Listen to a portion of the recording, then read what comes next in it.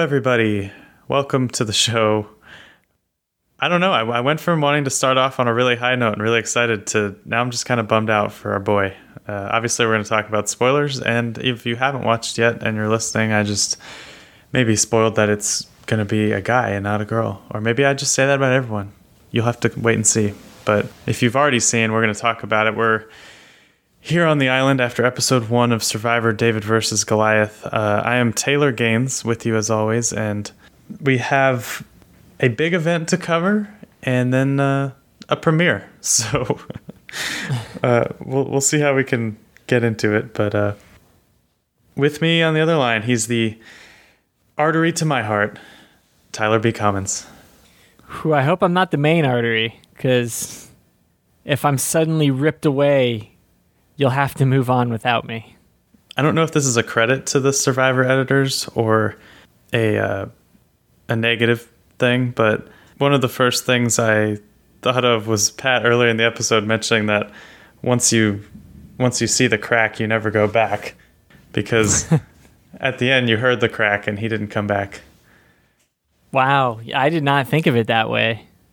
Apparently it was a really loud crack, and I'm kind of sad that there was no filming for that.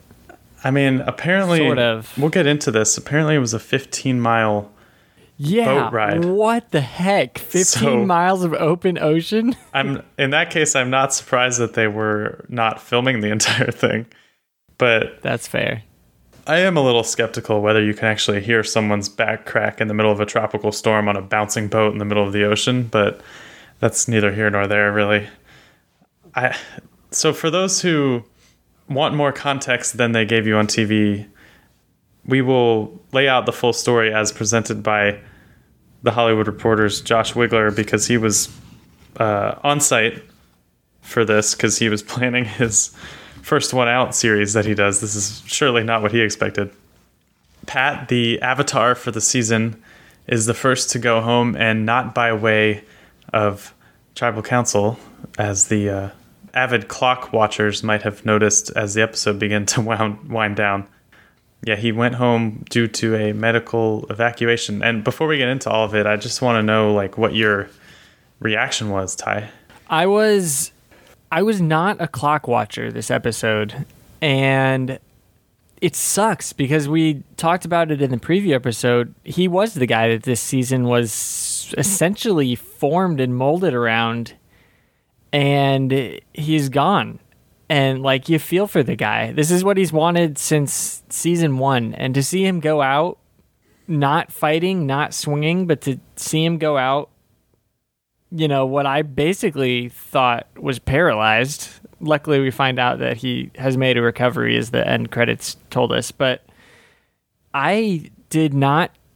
It was a down moment, like you said. And it's never fun to see someone get hurt, but it kept in line with what this episode was, and I think it was a great first episode. And it's not the ideal ending, but it's an ending that almost fits better than a tribal council, in a way. Jeff will be the first to tell you. Literally, as the body is being dragged off the beach, he'll already be ranting about the theme of the damn show. He has a way with words, and he just knows, weirdly, you don't want to hear what he has to say because it's going to be corny, but it's also, so pointed and so well done that you're like, wait, did I just get advice I don't want to hear? But he made it sound cheerful, and now we have to move on from watching our boy get medevaced off of a beach in a hurricane. Yeah, he can rub people the wrong way, and I don't know.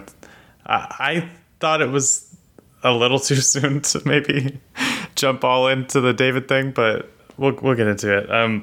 Yeah, so Pat, obviously, like you mentioned, 40 years old, applied for Survivor every season except the first one, according to him, and was giving off a lot of strong vibes before the game, a lot of strong vibes in this episode, led the way building the shelter, and some people were a little annoyed by his New Yorker-ness, which I appreciated, because that's just how a lot of New Yorkers are. They're just the most straightforward tell you exactly what you need to do and exactly what they're thinking kind of people. And of course, they all talked nice about him when the stuff went down. But who knows what would have happened, and we'll talk about that a little bit. But they lose this challenge. They lose the immunity challenge. And they are riding, as we mentioned, 15 miles from the site of the challenge back to camp when, in the midst of tropical whatever, Josie, by the way, tropical storm, cyclone, I forget. Yeah, I think it was a cyclone.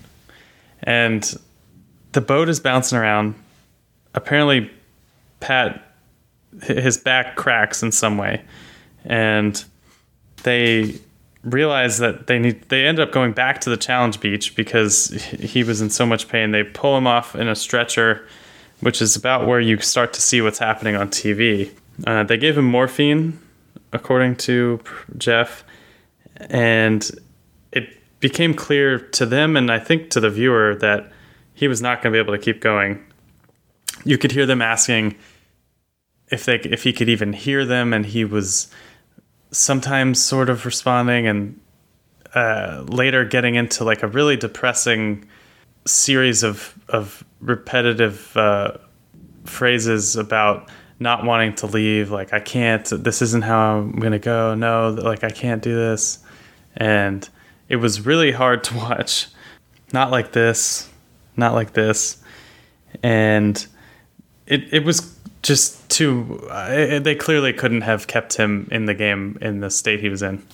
Yeah, absolutely. I mean, we talk about Dr. Joe surprisingly a lot on this podcast, but obviously Survivor staff is great at knowing when you can't continue. And this isn't the first medevac.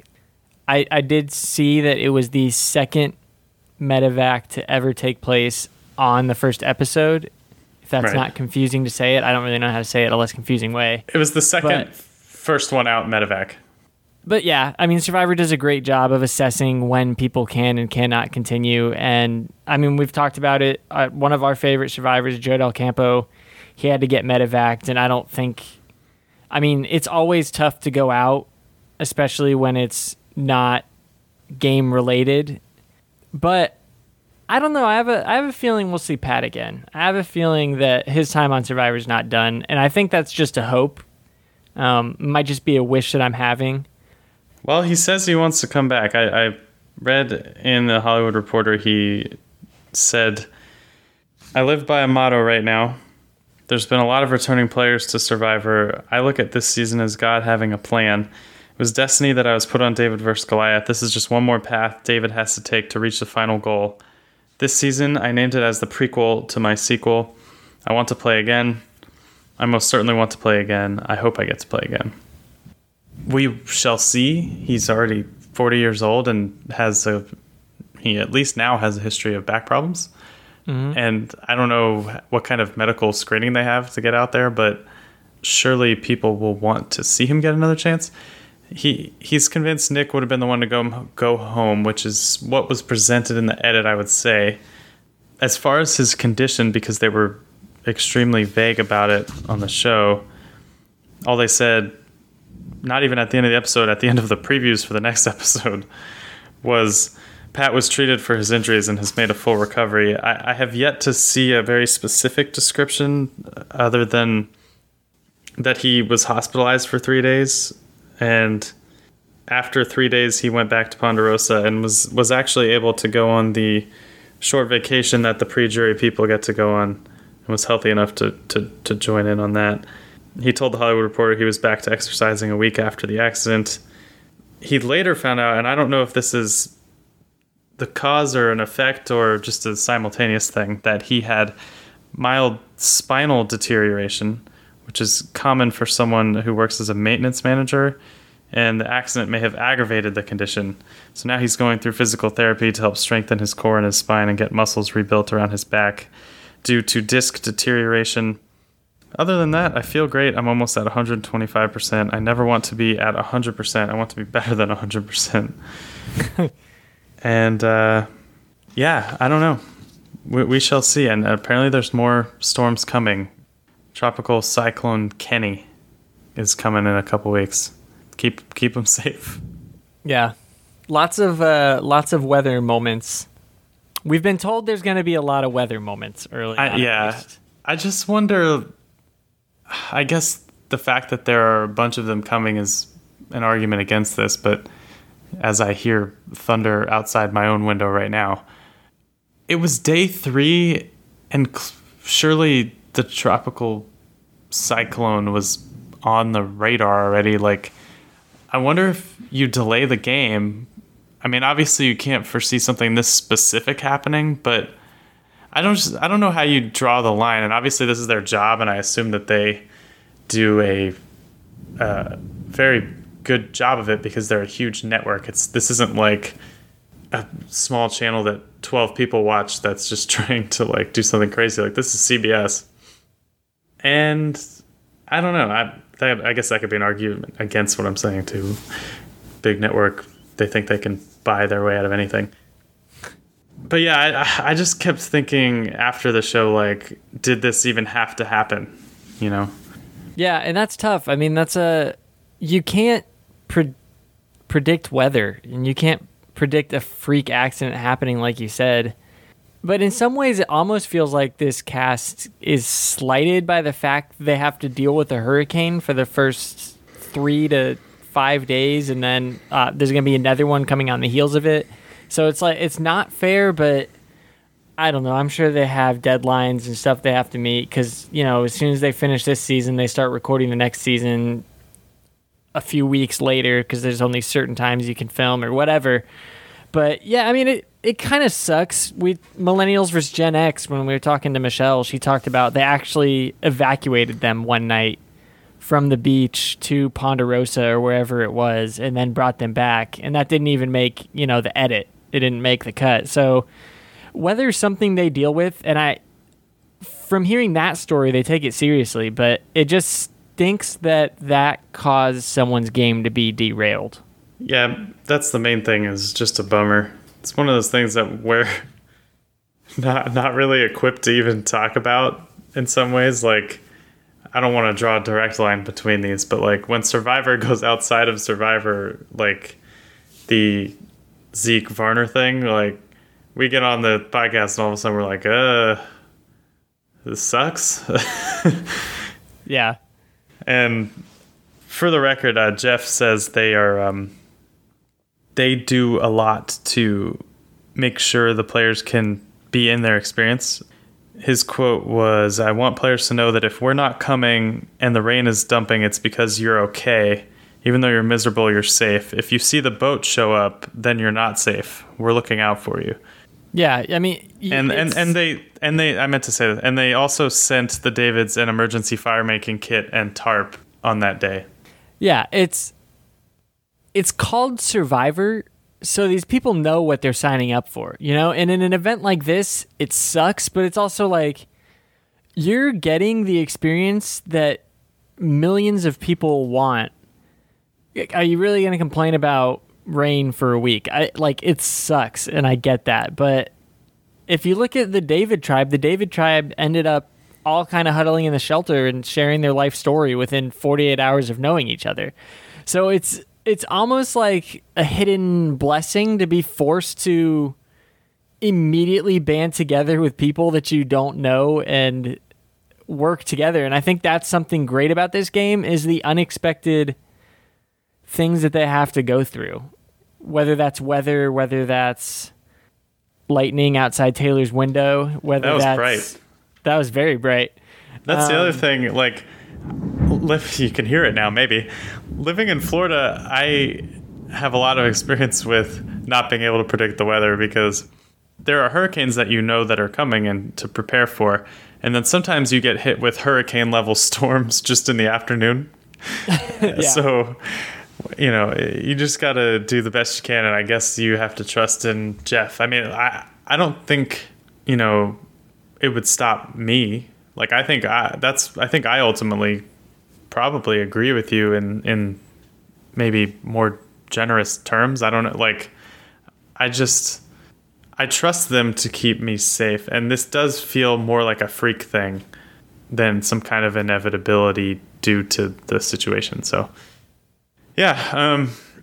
I don't know. Anything else? Any last words for Pat? Yeah, getting back to Pat going home, it stinks. He had a pretty funny montage in this episode where he was, maybe saying some crude jokes, things that people aren't used to hearing anymore, and was kind of painted as one of the people on the chopping block anyways. But I think once people got to know him, he seemed to have a place in the tribe, and it stinks to see him go home this way, and I'm sad that he went home because I actually thought he was going to be one of the few fun characters on the David tribe, but I am very surprised by how much the rest of his tribe did as far as storytelling, as far as being entertaining. So I'm sad to see Pat go, and I hope to see him again. Yeah, good luck to Pat. Keep doing you. Getting into it, I think, as we tried to zoom out to the rest of the episode, I actually thought this was a pretty good premiere. My hot take, despite what all the thought leaders were talking about on Twitter, your Gordon Holmeses, your Fishbacks, your Andy Dennert, our friend from the other day, a lot of people were very negative about the theme, and I'm sure I'll get there in 3 weeks, knowing me. But something about Survivor just being back and filled with a very sharp contrast between people, I just was into. Like we talked about before, like Probst getting into it with the David references seconds after Pat's stretcher is put in a helicopter was like maybe a little callous, but for some reason at the beginning I was kind of enjoying this divide that he was trying to build and the way that the characters and the people were playing into it, and despite myself, I just had a good time with it. Yeah, and it is one of those themes, and we've talked about themes the last few islands with Triple H, Millennials vs. Gen X, Ghost Island, you name it, Blood vs. Water, just these themes they keep coming up with. And I hope it's not just because they made this first episode so well, but I hope we do have this like underdog, want to cheer for them, and then the successful Goliaths over there kind of struggle a little bit. Like they won immunity, but it doesn't feel like they won because most of this episode centered around the David tribe anyways. And that's kind of foreshadowing that one of them is going to go home and you have to know who they are. But it was, they picked a good cast to convey David versus Goliath. And I was totally on board and thought that it was done well. It's one episode. Keeping my fingers crossed, though. I've loved it. Yeah, I'm concerned about the challenges. I think the first challenge was almost too easy. I guess in theory they didn't think the slide puzzle would be something that something that Christian has written like a thesis on. But it did seem like they were able to pick these advantages and then they just won really easily. And then in the normal challenge, the immunity challenge, they just didn't have as much of a chance. I don't know how close it was. It seemed kind of close. But yeah, it seemed close, but I mean, they really did fall behind when, I need to get his name right, Carl just couldn't dig under the bar. And that was the only kind of physical thing where they fell behind, because I thought even when they got to the number line or number cubes, whatever Jeff called it, they were in there and they were competing equally. So it was really just one sort of physical thing where Carl got exhausted and that kind of lost it for him. Your preseason Final 3 pick, Christian, was probably the airtime MVP of this episode, definitely for the Davids. What did you think of his opening night performance? Dude, I loved that he was kind of picked. I loved his goofy little robot shirt tucked into his khaki pants, and I liked him getting along with Gabby. Like, night one, I am pretty hyped on this guy because we talked about it a lot last season with kind of Wendell as narrator, and that bode well for him. That went well for him. That baited, but that went well for him. So I'm hoping Christian kind of has the same role and he gets to stick around. I'm hoping they're not just setting him up for someone that's going to go home early, because I loved him also after winning that challenge being like, it wasn't a really fair fight. yeah, he's like, Jeff, have you guys not checked me out? Like, you should have known I wrote a program to solve slide puzzles. Like, this was going to take me 5 seconds no matter what you said. And I really loved his first episode, and I love the alliances that he's making. I don't know, what did you think of him? Yeah, we can talk about Dan and Kara, but Christian and Gabby was my favorite showmance of the week by far, because it was like the kind of how do I say this? The kind of flirtation that someone like me understands more than more than Dan walking up and being like, "You're my kryptonite, babe." You're so blonde and so hot. And like, I'm like, now that I'm jacked, I can't believe girls look at me. And meanwhile Christian's just like, yeah, I'm like weird and neurotic too. And then like he's talking to the camera and he's like, I think we could be a good threat, a good couple threat, a platonic couple threat, of course. Because like a girl wouldn't like me. Like, I don't know why a girl would like me. Like, look at me. I mean, I'm like so nerdy and weird and like you know, just girls don't like people like me. And then and Dan is just like, I had a butt. I also got these hot girls, which is more important. Just an amazing contrast that was one of the reasons I think I enjoyed the theme this week, because for those who are struggling with, like, what is a David, what is a Goliath, I really think it's as simple as a David is an unconfident person and a Goliath is an overconfident person. Not to say that there aren't confident people on David, but like people who are vulnerable seem like they are Davids, and the people who I'm always the number one person to bash fraternities, but like the people who seem like they'd be in Greek life are like the Goliaths.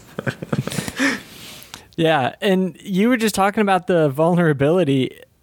David, because we got to see a whole lot of their tribe, we got to hear like 3 or 4 backstories of people. We got to hear about... Oh, it got deep. It was like yeah. kind of weirdly edited and kind of hard to take in, but definitely gets you a little emotional. Yeah, hearing about B and Jessica and even Carl a little bit, where he was like, I don't respect people that don't work. Sometimes I got to drive for like 36 hours without stopping to pee. It's like, yes, keep going, Carl. Yeah, I think we talked a little bit about it in the preseason, but B talked about being in a relationship with a domestic abuser for 5 years, and now she's an MMA fighter who offers free self-defense lessons for women. And Jessica talked about her mom being in a similar relationship. She was a little more vague on details.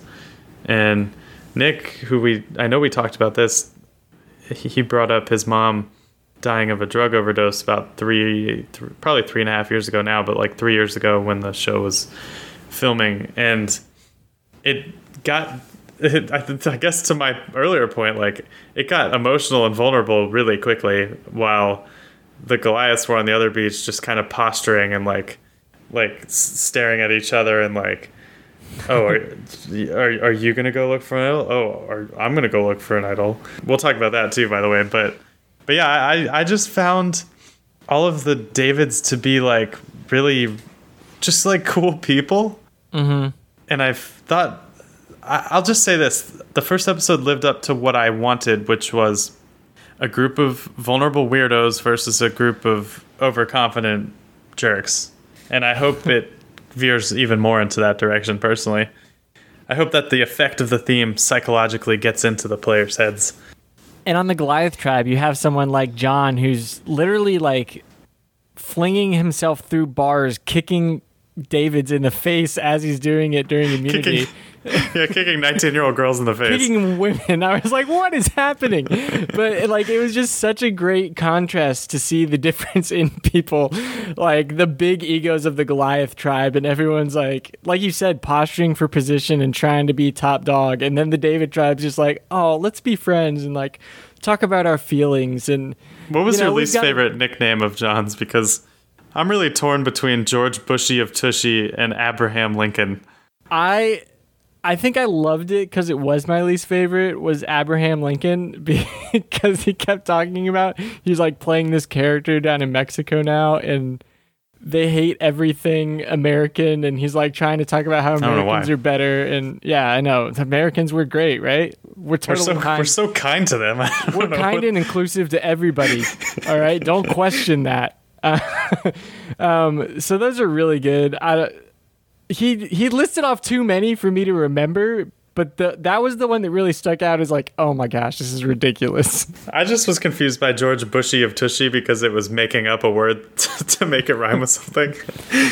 Nonetheless, I think what they did a good job of in this episode, which we're indirectly talking about, is showing camp life. And you and I have praised that often on Survivor because they tend to just show these tried and true beats that they've learned over 36, 37 seasons. And it's just more spontaneous and real when you get to watch people just kind of meeting and hanging out. And I thought we got a lot of that and it showed a lot of character. Like even something as small as Dan telling his story about being fat and then going from like overweight to SWAT cop and hot cop. And Natalie being like, you fine, as a matter of fact.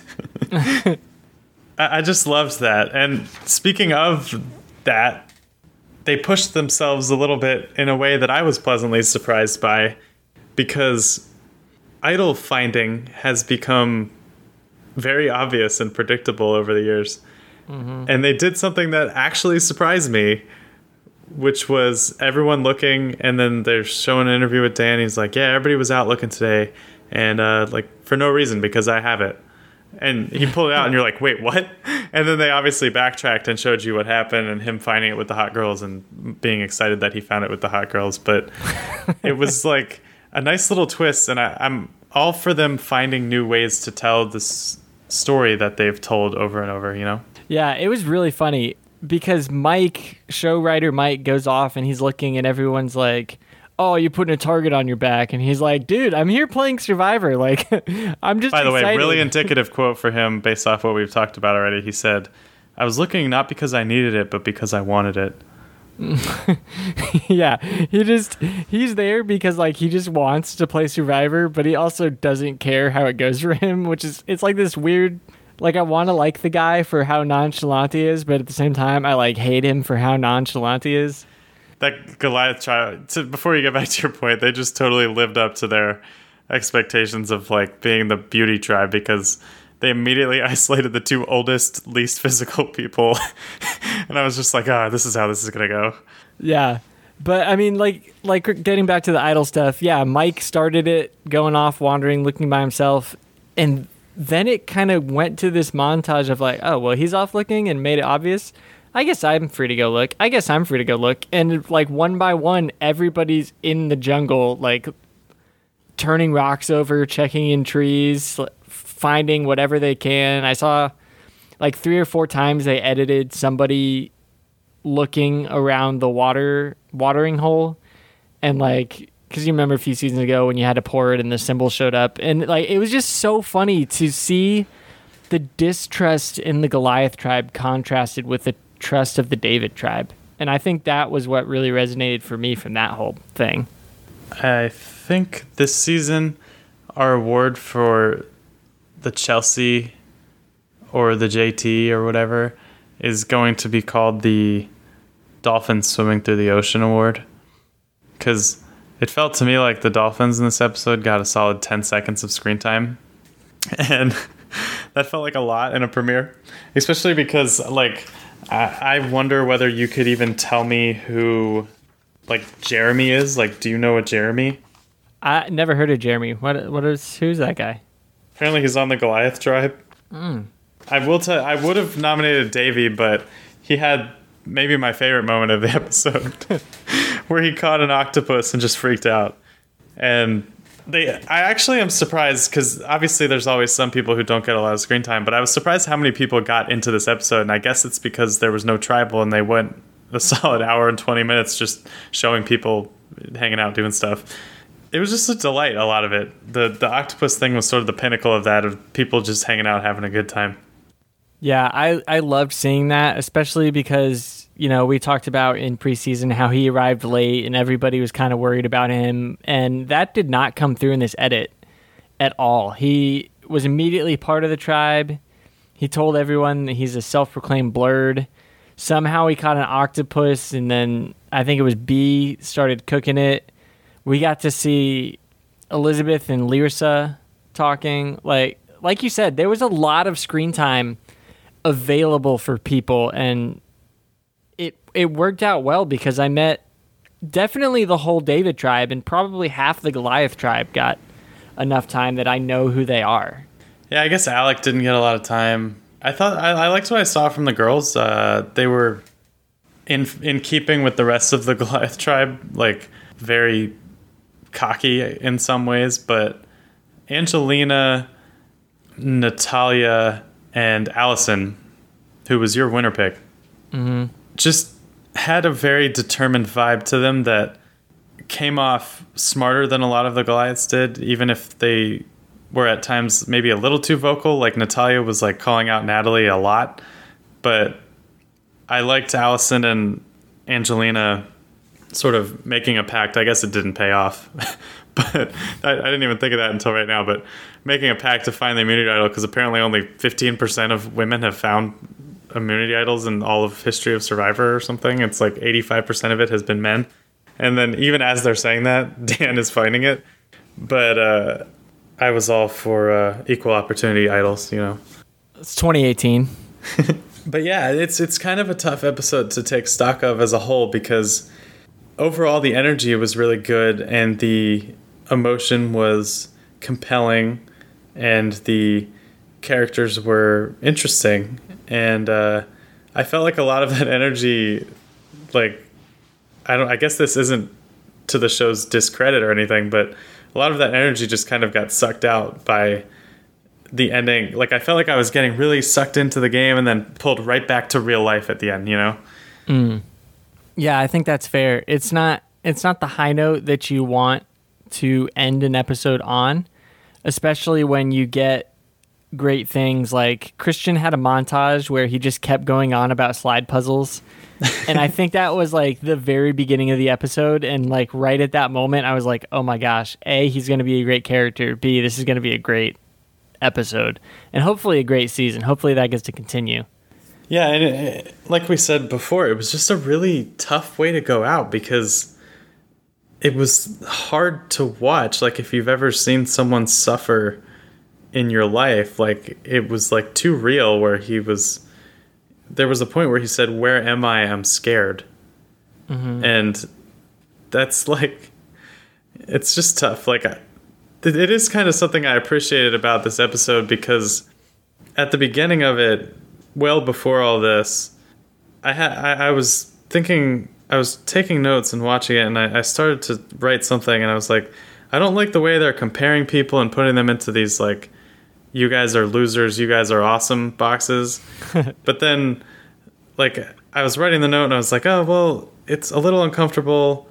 And then as I kept writing, I was like, well, it's also kind of awesome, but it's also kind of terrible, that the way they're comparing people. But I think I kind of love it because it's like entertaining, but I think I kind of hate it also. And it was like, this whole episode from beginning to end was like that thematically, where I found it compelling, if a little contrived, but uncomfortable and definitely enjoyable and watchable at the same time.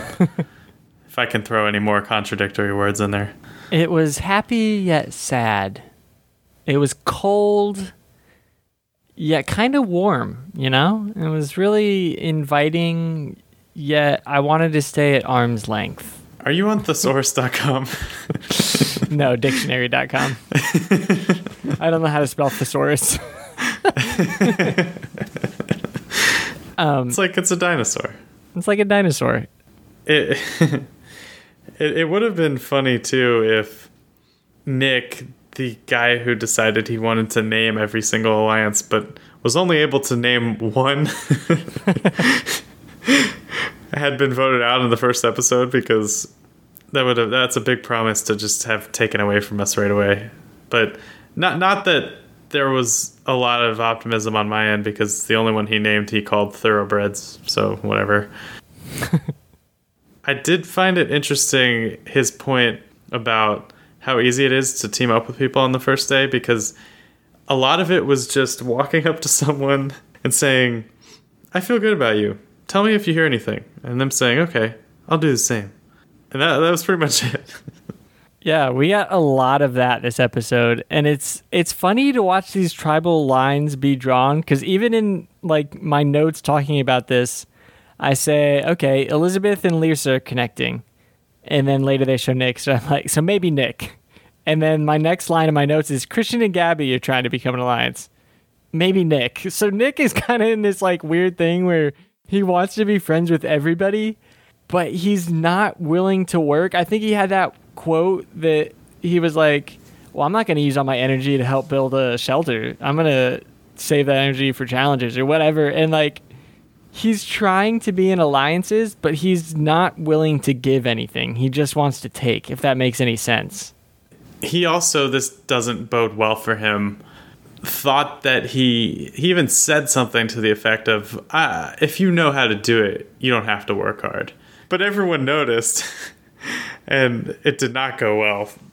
Yeah, he's a wild card for me right now, especially because he was more interesting than I thought he would be.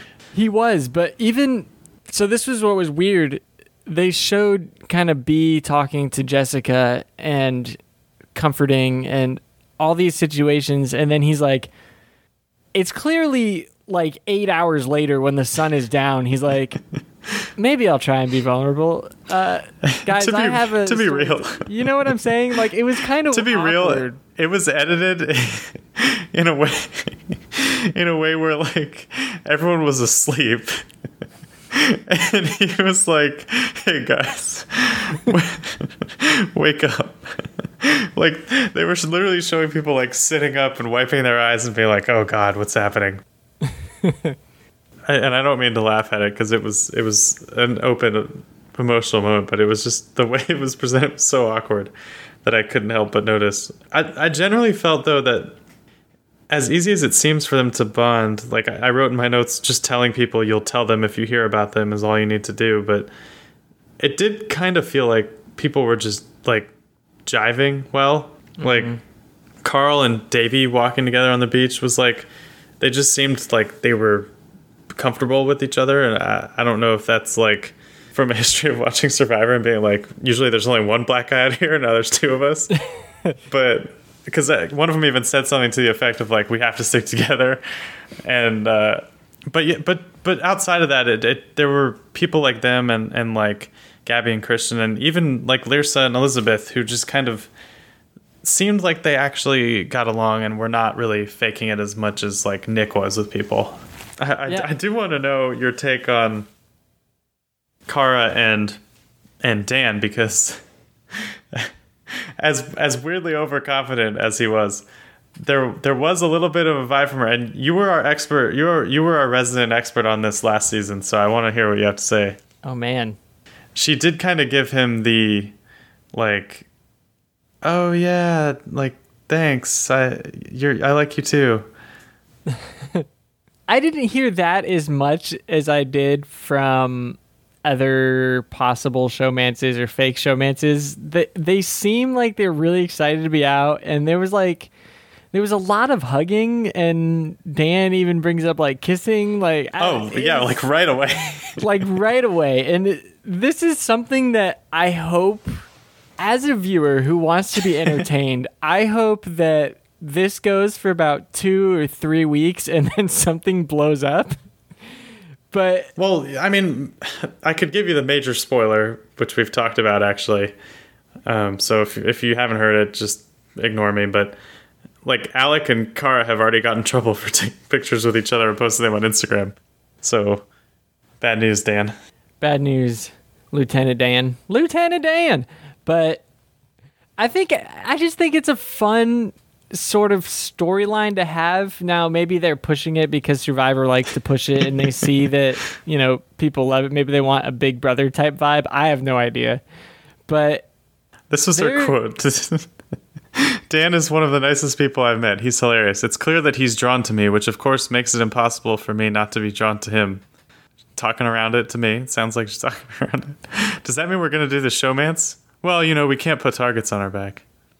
But he went all in with the kissing thing. Here's this. This is the best quote. I'm becoming the person. This is Dan after he found the idol. I'm becoming the person I want to be in my life. I found an idol with the most beautiful girls in this game. Gainesville's finest right there. He could never be a David. No, he could never be. Maybe 100 pounds ago he could have been David, but I just don't believe it. I feel like there's no way you change that much with 100 pounds. Like, for him to come out, we're spending way too much time on this, but we are. Well, let's talk about. Okay, we're showing our vulnerability, David style over here. I don't even think. I feel like other podcasts might have been like, so which do you feel like you are, David or Goliath? But I don't think we have much of a question. David, we're a couple of Davids hanging out. I actually listened back to our post-mortem from last season with Michelle Schubert, and in that episode we talked about how bringing David Wright on would make this the ultimate David podcast. Not wrong. Jumping back over to the Goliath tribe, what did you think of Natalie? Because I feel like what I said in preseason sort of played itself out in this episode. And where did you for those of you that don't remember, I said I think she's going to be a great CEO, but not great at Survivor. I feel like that's what we saw the first episode, but what were you seeing from her? Just my worst fears for her. I thought as the oldest person, she needed to just not get noticed in the early days. It's interesting how important that is to just not be noticed, because every season you see the same montage of so-and-so directing people on how to make the shelter, and then like 4 people being like, he's kind of bossy. And like, she did the worst thing, which was to be noticed and also be the oldest. And like we mentioned before, like her and Mike got isolated instantly, and I immediately feel like they are in danger for at least the first like 12 days now. Yeah, she did not play her cards well. She immediately got out there and started being bossy. And it was like one of those situations where she's like, I'm successful in real life. I'm also great at talking to people. But you just forget how bad people are with directness. And like, I mean, I'm bad with it. Like, I've fortunately had multiple bosses that are very direct, so like I've learned how to deal with it, but or like that it's just the way that people talk sometimes. But there definitely is a vibe of like a lot of these young people going out on Survivor and just not knowing how to deal with that and just taking it the wrong way. Yeah, here comes my soapbox moment. That's definitely, like you were saying, a product of the culture. People just don't like to be told what to do. Like, they want to discover or learn from themselves. And if you have someone like Natalie who is successful, she worked her way out of South Central LA, she said. Now she's the CEO of a newspaper who, like, she's very successful. But I don't necessarily want to go out there and be told how to have a shelter built by a newspaper CEO. You know what I'm saying? Like, she might feel like she knows the best way to do it, but I don't want to listen to her, even if she does know better than me. And I think that's just a way that our culture feels right now in general. And that played itself out. Speaking of our culture, you must have at least loved the Bible references. I think someone called out David ultimately becoming a king, and after defeating Goliath, not just beating him, but ruling the world. Yeah, but we got to wait and see who Bathsheba is, because David was not always high and mighty. Not a Bible podcast. All right, Ty, speaking of high and mighty, I think it's time to bring back the power rankings. Let's do it. I'm excited, man. I'm so excited. Who is your top player of the week? Oh, number one? We're not doing a top three? Well, I mean, we'll do all three, but I want to hear number one first. Wow, number one first. I gotta say, Christian. Christian stole the show in episode 1, and like I love that happened because I wanted him in my top 3 anyways. So I am just absolutely thrilled with the way episode 1 turned out, especially for him. What about you? Who you got number 1? I guess I can't believe I'm saying this, but I also think Christian was the most interesting / impressive / entertaining / smart and surprisingly capable player of the week. I feel like I was a little more down on him in the preseason, but I liked what I saw here. And I'm hopeful that working with the nerd whisperer Gabby, he can make some noise. So where does that leave you number 2? Does that leave you with Gabby, or are you in another direction? I'm going to just give away the top 3 because I would say Dan is probably my number 2 just because he got a lot of time, found an idol, and basically appears like he has a clean path to like the merge already. Like he's just one of those people. Like this happens a lot with like strong dudes where like after one episode you're just like, oh, they're not going anywhere for a while. So we're yet to see how good he will be, but I will say he's probably my number 2, and Gabby would probably be my number 3. And I just thought, similar to Christian, she got a really good edit of being like an empathetic, kind person who didn't really rub anyone the wrong way and also seemed to get along well with a lot of people, despite her never really being the center, which is kind of what you want in the early going. And like I said, just that dynamic of her and Christian is too hard for me to pass up as a David here, Yeah, always cheering for David. I think for me, number 2, I'm gonna have to say it's B, because I think the quick little edit of them all sitting around, I think she earned her right to be heard, which is a very big thing with people nowadays. Is you can't just bark orders like Natalie was doing. You have to earn your right to be heard. And I think seeing her kind of team up with Jessica maybe a little bit and with Carl, for me, that kind of put her in at least an alliance of 3 right now is what it sort of feels like.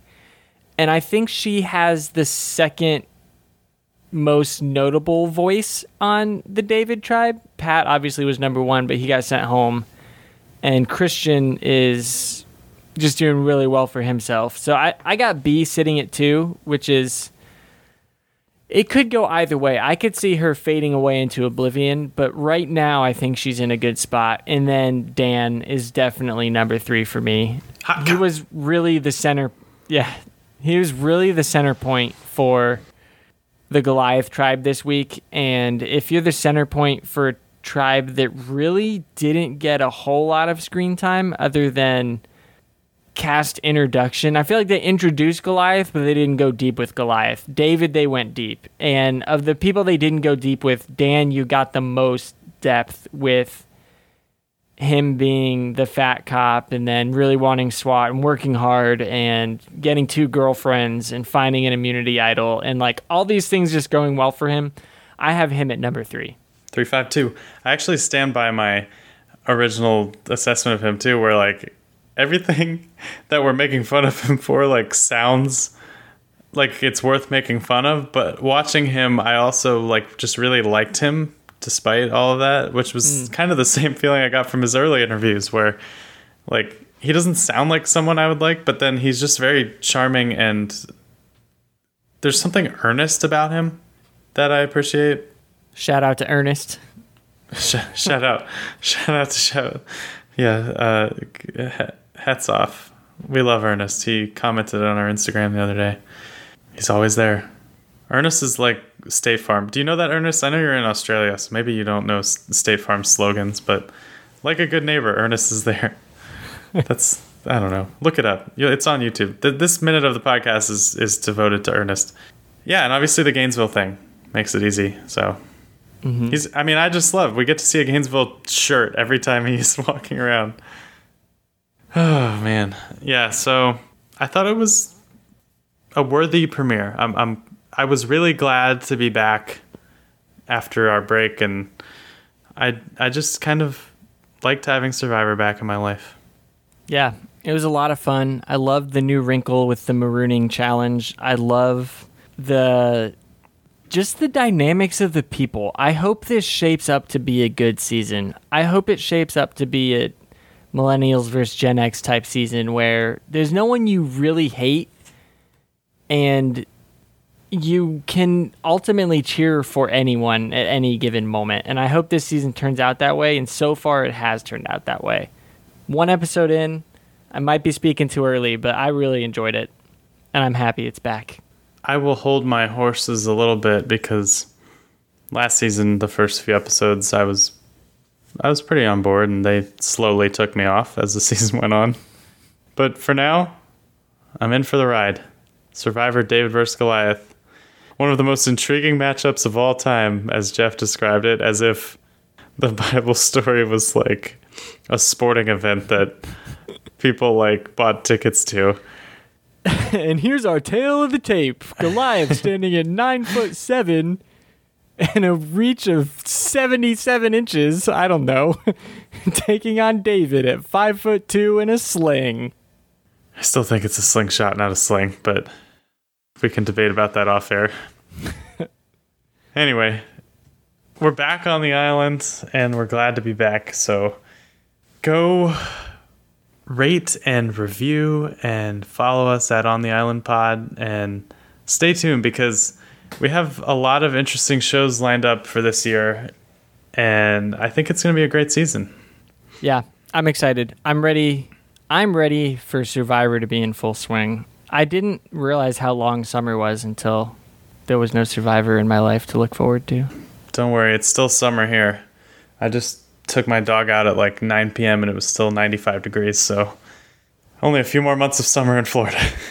Only a few more months. That's all we've got. I feel like we're rambling. As always, that's Taylor Gaines. You can follow him. You can follow me, Tyler B. Commons. These are our Twitters. You're the one who knows how to ramble. If I just stay silent long enough, you just start rambling. That's it, friends. Time to go. That's it. That's all. Best of wishes to Pat. And you know what? Best of wishes to everyone. Have a great week. We'll be back next week on the island, Survivor Week 2.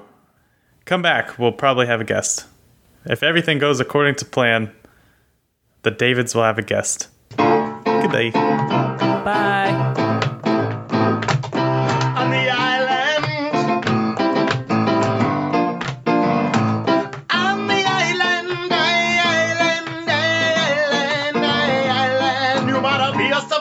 If you wanna hit it here on the island, you gotta talk about the show if you wanna live here on the island. And you're gonna survive when you're gonna be living a life on the island. And you're living a survivor on the island. I'm not good at making these things up as well.